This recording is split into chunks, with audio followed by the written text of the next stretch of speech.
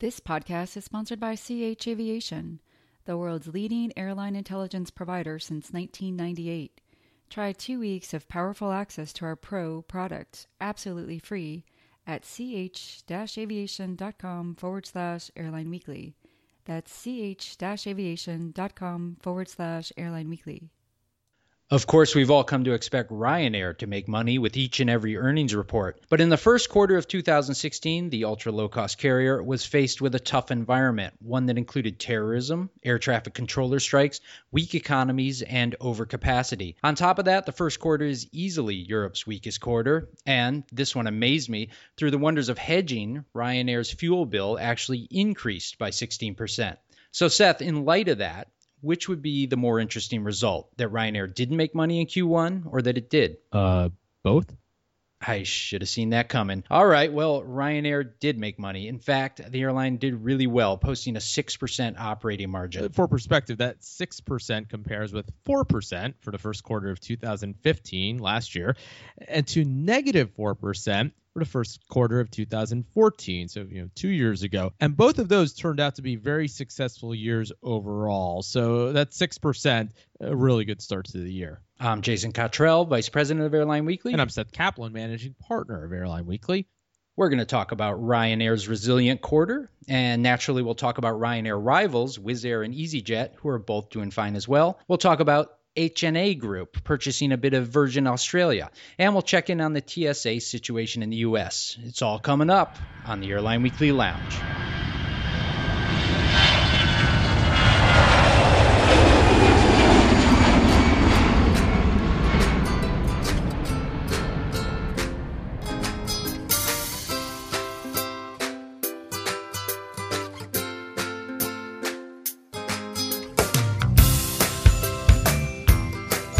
Hello, and thanks for joining us in the Airline Weekly Lounge, where our guiding principle, our theme, if you will, is how to make money in the airline industry. No stranger to making money is Ryanair, who posted great numbers in Q1. Seth, how are they doing it? Well, through a combination of relatively resilient revenues alongside their always industry-leading costs. So, you add it all up, low cost and high revenues.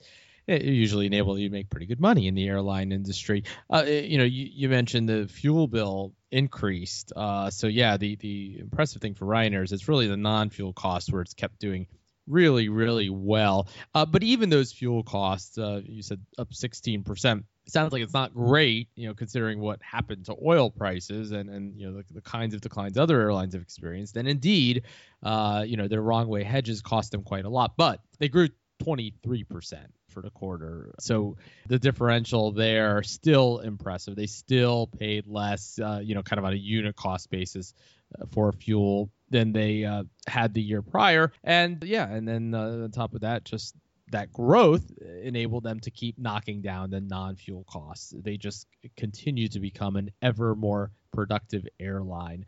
So you add it all up and you get an airline that, as we mentioned there in the intro before, 6% might not sound great, but when you're a European airline and you start off the year that way, it gives you a pretty nice head start in the race. We hear about Ryanair's fantastic growth rate, and at the same time we hear about overcapacity. Growing in an oversupplied market seems like a foolish endeavor, but Ryanair is still winning. Can you unpack that for us? Well, yeah, I mean, there are, to state the obvious, the things you can control and the things you can't. The market is going to be, from Ryanair's perspective, oversupplied, regardless of what Ryanair does. It's a huge airline, but it's still only one airline. It's not the majority of capacity in the marketplace.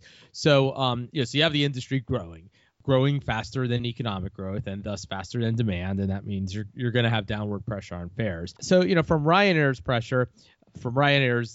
perspective, rather, it can either let everybody else grow and not grow, which would put upward pressure on its costs. A moment ago, we talked about how well it's doing on cost because of its growth. Well, if you don't grow, you're not going to keep achieving scale, achieving those ever lower unit costs. It would hurt on the cost side. And, in terms of the revenue, I mean, look, everybody else would still be growing. The marketplace would still be growing. And so it would basically have the worst of both worlds. It would experience still some of the downward pressure on revenue because it's because it doesn't operate in a vacuum, because because industry-wide capacity would still be growing, and yet its costs would be pressured. And so, that's why if you are the lowest cost provider, you're often going to look at this and say, look, the way I can differentiate myself is just to keep growing and just to maintain that unit cost differential. That's something we see, elsewhere in the world. Let's say in the U.S. As well, where different airlines have different perspectives on the capacity situation. But the LCCs, especially the ultra LCCs, still growing very rapidly, probably because that's how they see it. Hey, look, let's just maintain our cost disadvantage. And, we, from their perspective, they would think, we've never been as dependent on revenue as the legacy carriers anyway. So, the differential, they hope, will enable them to maintain their overall profitability leadership. Ryanair has a wage freeze on management at the moment. Is it strange for an airline to be enjoying one of its most prosperous times ever and be under a wage freeze? Yeah, kind of. But they do have some other issues to deal with. They're always trying to maintain their status as a non-union airline, and just various threats all around them all the time, legal threats and so forth. They outsource a lot. They use staffing companies even for their pilots, which is something is somewhat more unusual than outsourcing ground handling and that sort of thing. This, among other things, first and foremost, simply saving money, which they like to do. But in addition to that, it does enable them to say, look, we're showing cost leadership from the top. It's not that we're raking it in while we're asking you to help keep our cost inflation modest, because management is making sacrifices too. When you look at the other European ULCCs, Ryanair seems to be getting some separation. We talked about Ryanair's 6% operating margin in Q1. In the same quarter, Wizz Air posted a break-even margin. Vueling posted a -6%, and EasyJet, over its past 2 quarters, reported a -1% margin. Is the differential between Ryanair and the rest all that significant? Not in the sense that it generally speaking, it's not increasing. You mentioned Wizz first. Actually, just looked it up. So Ryanair this year is about 6 points better than them. Last year they were 8 points better. So they both improved. But Ryanair actually improved less than Wizz Air, although just marginally so. I mean, they're both on track for an excellent year. Vueling and EasyJet a little bit less so. Ryanair actually established some distance against those two, but again, we're talking about a percentage points or two, nothing dramatic. So mostly it's just Ryanair is the most profitable airline in general, and is that as well during the first quarter. But all of those very successful airlines, just a question of degree. Regarding EasyJet, when they reported a few weeks ago, we said in Airline Weekly that they are downplaying the threat that Ryanair poses now that it's accommodating business traffic. Is EasyJet right to downplay that threat? Look, there's obviously a big market out there, the corporate travel community. And in the broadest sense, corporations have been looking for alternatives to legacy airlines. I mean, it's nothing new. EasyJet's been carrying a lot of that traffic. So, there is plenty of business to go around. But, yeah, Ryanair is a threat. I mean, they now are focusing on this segment that has been already rather important to EasyJet. I mean, to be clear, that's not the majority of EasyJet's business, but it's an important part of EasyJet's business. And Ryanair has now decided to make it an important part of its business. And Ryanair is the lower cost carrier. So, no, it's important, but, EasyJet is still doing fine and will probably continue to do fine, particularly in light of the fact that they don't bump up against each other as much as you might expect. They just have different geographic strengths. And although that might be changing a little bit, yeah, generally speaking, there's enough business to go around for the two of them. Both those airlines are growing, and should we expect that overlap to accelerate or become more of a concern in the future? Yeah, right now, not a lot of direct overlap. Ryanair, of course, just in the past couple of years has started moving into more of the primary airports. Something that EasyJet has done for a long time. Yeah, I mean, look, they are, and they will continue to bump up against each other more than they had previously. But remember, in Europe in particular, when you talk about primary airports, these are not places that you can just show up in many cases. These are slot constrained airports where EasyJet has spent a decade and a half acquiring a slot portfolio, and now Ryanair will also be able to get its hands on some slots. There are other desperate airlines. They're going to be in situations where they'll have to sell their slots, and Ryanair certainly has the balance sheet to do what it has to get them and so forth. But yeah, it's still generally speaking, EasyJet is much more the airline serving the primary airports. It's the higher fare airline. There's enough room in Europe for the two of them. But yeah, it just if the simple question is, would EasyJet probably prefer Ryanair to do what it's doing or not, you'd have to say probably not. Ryanair obviously saw an opportunity there, as Michael O'Leary has been going around saying over the past couple of years, to be nice to customers, and they're doing well with it, and certainly, at least to some degree, moving in on a territory that EasyJet, well, although it didn't have it to itself, it was the largest low cost carrier that was providing somewhat of a corporate travel focus. Wizz Air, meanwhile, posted a net profit of $1 million in Q1. That's a small figure, but it's a big deal in that it's the first time it's ever happened in the quarter. Yeah, I mentioned a minute ago the closing gap between Wizz and Ryanair for the first quarter, and you're right. In Wizz Air's case, its improvement put it into the black for the first quarter, and this is an airline that does very well, generally speaking, for the whole year. So, and that's despite the fact that in most years it does lose money that quarter. So. A really good start to the year by making money. Now, look, these rising fuel costs recently. Don't forget, we're talking about falling fuel prices. We're kind of looking backward at the first quarter and talking about the fact that those fuel costs were down significantly compared to a year ago. We're not far now from being back in a situation where the year-over-year comps on fuel costs are going to show increases. Absent hedging, just increased spot prices. And if that continues, then obviously it's going to put pressure on the cost side on all airlines. That has been a massive tailwind for everybody, almost everybody anyway, in the world. And they've, on a year-over-year basis, many airlines have by right about now pretty much lost that. So so we have to keep an eye on that, because with all kinds of other issues to face, if we don't continue to have declining fuel prices, as indeed we have not had for the past several months, that's going to be bad news for everybody. But Wizz Air certainly in about as good a shape as anybody. Wizz grew capacity 20% year over year. That's in the same ballpark as Ryanair's 23% growth in scheduled capacity. Both are healthy numbers. These two carriers are already butting heads on the route map.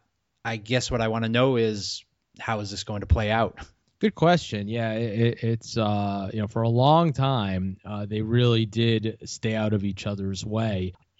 Eastern Europe was mostly a hole in Ryanair's route map. It didn't dabble much there, and Wizz Air is very much an Eastern European specialist. Now, one, I don't want to say little known fact, but I don't think everybody knows. Do you know Wizz Air, of course, the sort of ubiquitous in Eastern Europe? Do you know, Jason, what its busiest airport of all is?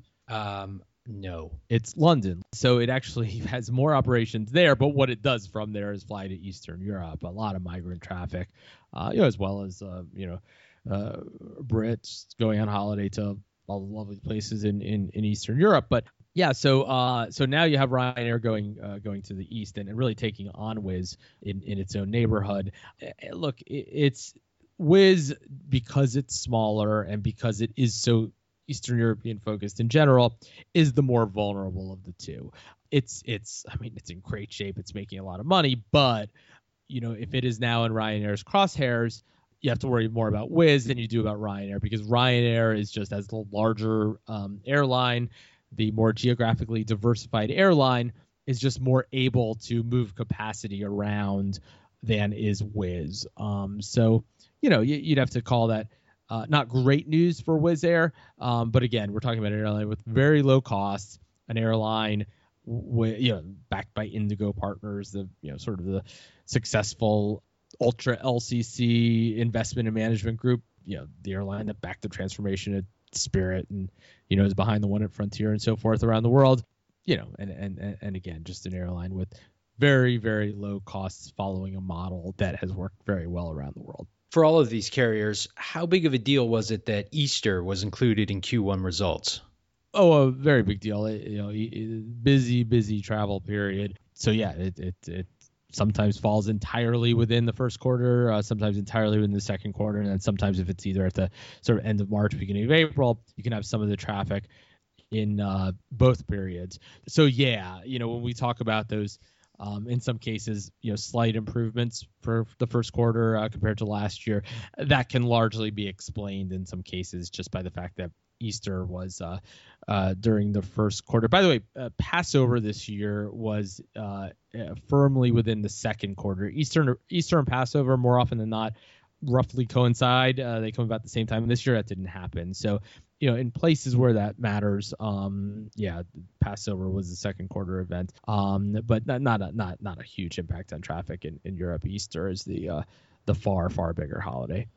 Okay, let's close the European ULCC segment of the show, say that 3 times fast, with an existential question.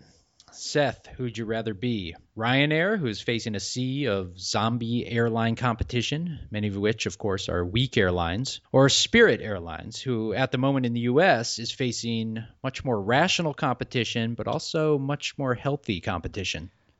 This is a tougher question than it should be, and I'll tell you why. So generally, the answer is you would rather face the more rational competition. You'd rather be operating in a more healthy environment.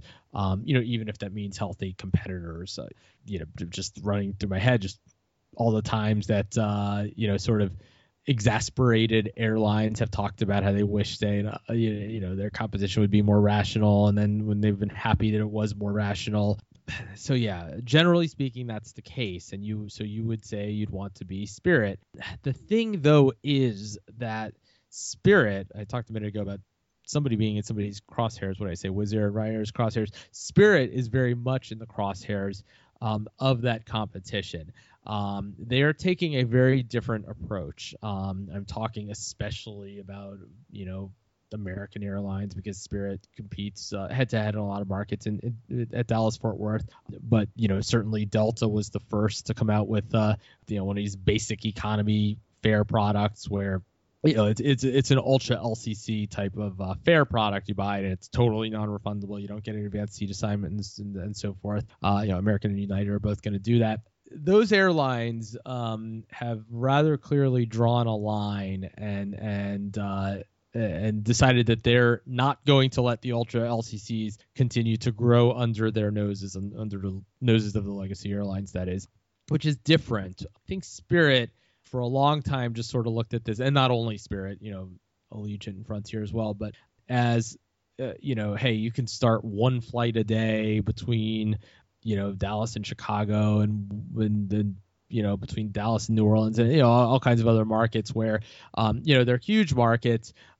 And the legacy airlines will basically let you get away with it as long as you're not competitive on frequencies against them. As long as you're offering a kind of service that corporate travelers aren't going to be tempted by and that sort of thing. The competitive environment seems to be changing, and those legacy airlines seem to have said, look, we're not going to just let them do what they want as long as it's only up to a certain point anymore. And they are competing much more aggressively against the ultra LCCs. So if you are an ultra LCC, certainly if you're Spirit, all of a sudden, just sort of all those dots that you could connect, you just hundreds of permutations of just all these, kind of large and mid-sized cities that you just kind of connect them to each other, and you fly it once a day and nobody's going to bother you. Well, if they're not going to let you have your way with that, it does change your opportunities somewhat, and we see Spirit in particular talking about getting into more of the, well, you might call them Allegiant-like markets, sort of more of the small markets. We see them now newly interested again in A319s, smaller planes that, you might put down in a market that can't support a service on a larger plane. And while that makes sense, based on what they're facing, on the other hand, when you're an ultra low cost carrier talking about purposely taking on sort of higher unit cost aircraft to kind of thread the needle and go into different kinds of markets than are the ones you probably really wanted to go into, that's a trickier environment. That's not the same environment that enabled them to to put up the kinds of very impressive numbers that they have been putting up for a number of years. So given that, it's a tough call, especially because the fragmented European airline industry, you would think, has only one way to go. We have a cover story in the newsletter this week about Finnair, and whether it might be sort of the next domino to fall in terms of consolidation. Who knows, being bought by IAG or something. Anyway, Europe is so fragmented. So if you believe that that's going to get somewhat better, because it seems like it can only get better and not worse, then from that perspective, maybe you'd rather be Ryanair. Is there anybody you'd rather be than Ryanair then? Yeah, not too many airlines in the world. From the very simple perspective that they are about the most profitable airline in the world. Always in the top 2, 3, 4 anyway, by margin, and even close to that by net profit, even though they're not nearly as large as some others. Yeah, they are as impervious to all the problems in the world as anybody else. Because even if you think about from a network perspective, short haul Europe can often be a tough place to be, and obviously as a short haul airline, they can't diversify to points distant abroad. But the point is, the reason that short haul Europe is tough is because of Ryanair and its competitors. They make it tough on the ultra LCCs, make it tough on the legacy airlines. So short haul Europe is fine for Ryanair. Yes, they are as well positioned as anybody. Okay, moving out of Europe, we got the announcement that China's HNA Aviation is buying a stake in Virgin Australia. HNA has made a lot of strategic purchases around the world, including a large share of Brazil's Azul last year. Is this the same strategy as we've seen with, say, Etihad? Yeah, roughly speaking. The structure is a little different, but in this case, you have a kind of a holding company. The largest airline within that group is Hainan Airlines. Actually, a very successful airline in its own right. And then you have all these other airlines within the empire that are, not as successful in many cases, not nearly, not in the same universe as Hainan. Whereas Etihad, it's kind of more, the airline doing it directly. But having said all that, well, you called them strategic purchases rather. And I guess even though that's technically what they're called, I guess the question is, how strategic are they? That may be a matter of execution. Yeah. I guess some of them at least are. Well, I don't even know if I could say that. I was going to say maybe less of head scratchers than some of the Etihad ones. Look, they bought a piece of Azul in a Azul operating a very, very tough Brazilian market right now. Maybe over the very long term that'll turn out well. Aigle Azur in France, a French airline, and so forth. And now this, Virgin Australia, an airline that is full of strategic owners, and maybe light on owners who are interested in financial returns. If you look at just who owns the airline.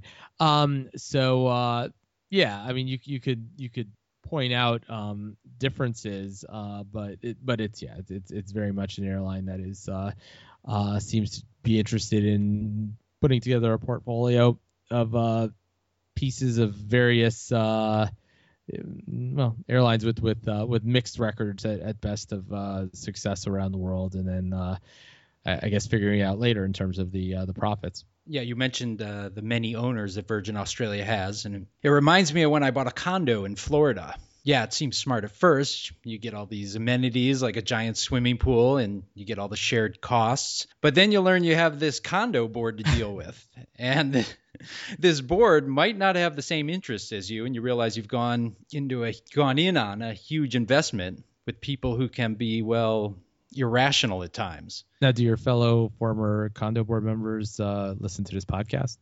I'm hoping not. Well, yeah, and that's the thing, is that they all are strategic rather than financial owners, to one degree or another. Now, one of those owners, Air New Zealand, actually became very frustrated at the state of Virgin Australia's finances and is looking to sell its stake. So they all have these strategic interests that are not really aligned, because everybody's kind of trying to use the airline to feed their own networks, to feed their own hubs. Is Virgin Australia going to send more traffic to Abu Dhabi or to Singapore and so forth? And so it can be a mess, as the airline's financial results show. It's taken on all kinds of complexity and cost in recent years compared to the low cost carrier that it began life as, originally Virgin Blue, and really without financial results to show for it, even as Qantas, operating in the same environment, has really turned itself around. So look, HNA just might be looking to park capital in various airline investments around the world, and Virgin Australia was happy to have a buyer. No, it's an airline that clearly has issues, and with a lot to be determined, particularly about what happens with Air New Zealand's ownership stake, because that's clearly a very awkward situation right now. Air New Zealand and Virgin Australia, important joint venture partners, and Air New Zealand would probably hate to lose them as a partner across the Tasman, but clearly not interested in owning a part of a business that's performing as Virgin Australia has been performing. And back in the U.S., we haven't talked about the TSA situation on the show. That's mostly because we're a business show, not so much about operations. But here we have operations affecting business. Very much so, yeah. For anybody who hasn't read a newspaper or watched the TV newscast and only gets their information from the Airline Weekly Lounge, God help you. God help you. Yeah, exactly. So you have these really long lines at security in the U.S. And there are all kinds of reasons, but just it starts with more people traveling and fewer security screeners, and the math on that isn't good. So you have lots of passengers not making their flights. You have bags being mishandled because of this, depending on who you ask, combination of either understaffing or not using the resources that exist well, probably some combination of the two. And so you had airlines complaining pretty loudly about that, and more recently actually pitching in to help, because they realized that, look, in the end, if air travel becomes so much of a hassle that people don't want to do it, if there's some way that they can help without breaking their own balance sheets, then they want to do that. And fortunately, U.S. Airlines doing well enough these days that American Airlines went out and spent $4 million hiring people to help TSA. Delta had already lent some of its own staff to TSA. Others are doing it too. Airports are doing it too. Basically, the idea is that you don't need a uniformed screener carrying the bins back to the front of the line, that sort of thing. So the airlines and airports sort of helping out with those functions so that the screeners can screen. It's look, TSA, by all accounts and appearances, keeps Americans safe and people who travel to America safe. There are people who would dispute that, but the reality is that, look, there hasn't been a 9/11 since 9/11, and it's not only because nobody has tried. Intelligence has improved also, and so forth. It's not only about the airport checkpoint, but what also, though, unfortunately differentiates the U.S. from a lot of the world is that this situation of having people just waiting hours to be screened is something you don't generally see elsewhere in the developed world. And so it's absolutely a commercial mess for airlines, both because of the costs they incur, the direct costs in terms of reaccommodating passengers who don't make it through the line in time to get to their flight, even though they've shown up 2 hours before their flight and so forth. And, whatever impact it's having on bookings, people saying, well, I'm just not going to bother flying, especially in the shortest haul markets where, we're driving or taking a train is an option. Another reason we haven't had it on the show is because I don't find it particularly interesting. And I know you think that's, or everybody probably thinks that's sacrilegious. And yes, I think it's extremely important. But the reason I don't find it all that interesting is because I know how this is going to turn out. It's going to get fixed. I have every confidence that in August, maybe even sooner, lines are going to die down. Seth, am I a arrogant fool? No, and I agree. From a, in terms of an intellectual exercise, it's not the most interesting thing. It's as I said, just simple math. You need some more screeners, you need to schedule people better, you need to some new approaches to doing some things. But yeah, it's there are more interesting things in the world to talk about, even though, as you said, it's very important. Yeah, no, this is going to get better. Look, they are hiring and training new people. The existing people are working more overtime. As I mentioned, the airlines and airports are pitching in.